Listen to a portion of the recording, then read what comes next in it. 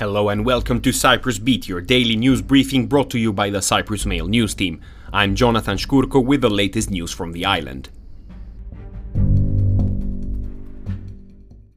First up, a ship with over 2,000 people on board is expected to leave Israel today, as the US Embassy will evacuate its nationals by sea to Cyprus.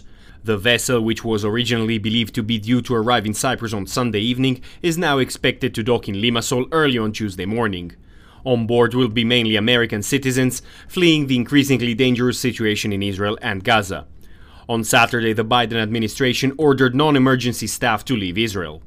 Meanwhile, planes arrived on the island on Saturday carrying British and Danish nationals evacuating from Israel as the island's Estia plans continues. Further flights are expected this week, as the government has reported many countries have called on it to take place. Moving on, with 3 gold and 2 silver medals, Cyprus ranked third in the Economist economic pentathlon, which calculated how the 27 EU member states perform on the 5 major challenges facing them, namely demand and inflation, debt, demography, decarbonisation and decoupling from the world's autocracies. The Economist said European economies are in for a troubling few years, noting that the European Commission is forecasting growth of just 0.8% for the EU as a whole in 2023 and little more in 2024. According to the Economist's calculations, Cyprus came third, with Ireland in first with 4 gold and 1 silver, followed by Malta with 4 gold and 1 bronze. The top 5 is completed with Luxembourg in 4th and Denmark in 5th place. Elsewhere, a 41-year-old man wanted in connection with the stabbing of a second man aged 25 in June was arrested on Sunday. Cases of assault, causing grievous bodily harm, carrying a knife and a fray are being investigated against him.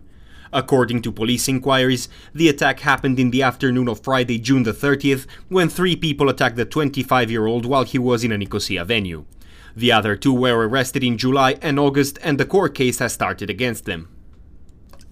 In other news, works are underway to create a large art gallery and a small museum in Paphos, Mayor Athinon said. He said the procedure to establish the new cultural venues is expected to start in the next 2 months. The mayor said the works are part of the municipality's plan to upgrade the image of the town and the lives of the people in it.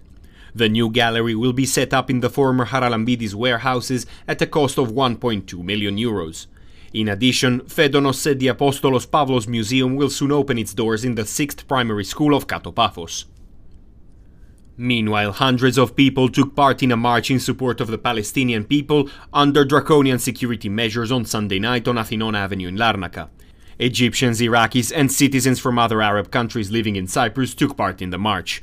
The protesters held Palestinian flags, chanted slogans and held banners and photographs of the harsh state of affairs in the Gaza Strip. Police officers in uniform and anti-riot gear accompanied the protesters from the beginning of Athinon Avenue to the castle and back again. In the area there were also plainclothes police officers, while the police water cannon was also nearby. And finally, olives are the primary tree crop in Cyprus, Agriculture Minister Petros Xenofontos said on Sunday, underlining they cover 1 million square meters around the island. The production value of the sector reaches 15 million euros, he added, and is one of the most important branches of agriculture. The olive is the most characteristic tree of the rural life of our country, the minister said, and is related to every aspect of our culture and religion.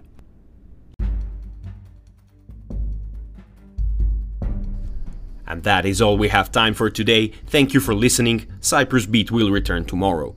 For more news, analysis and content, please visit cyprus-mail.com.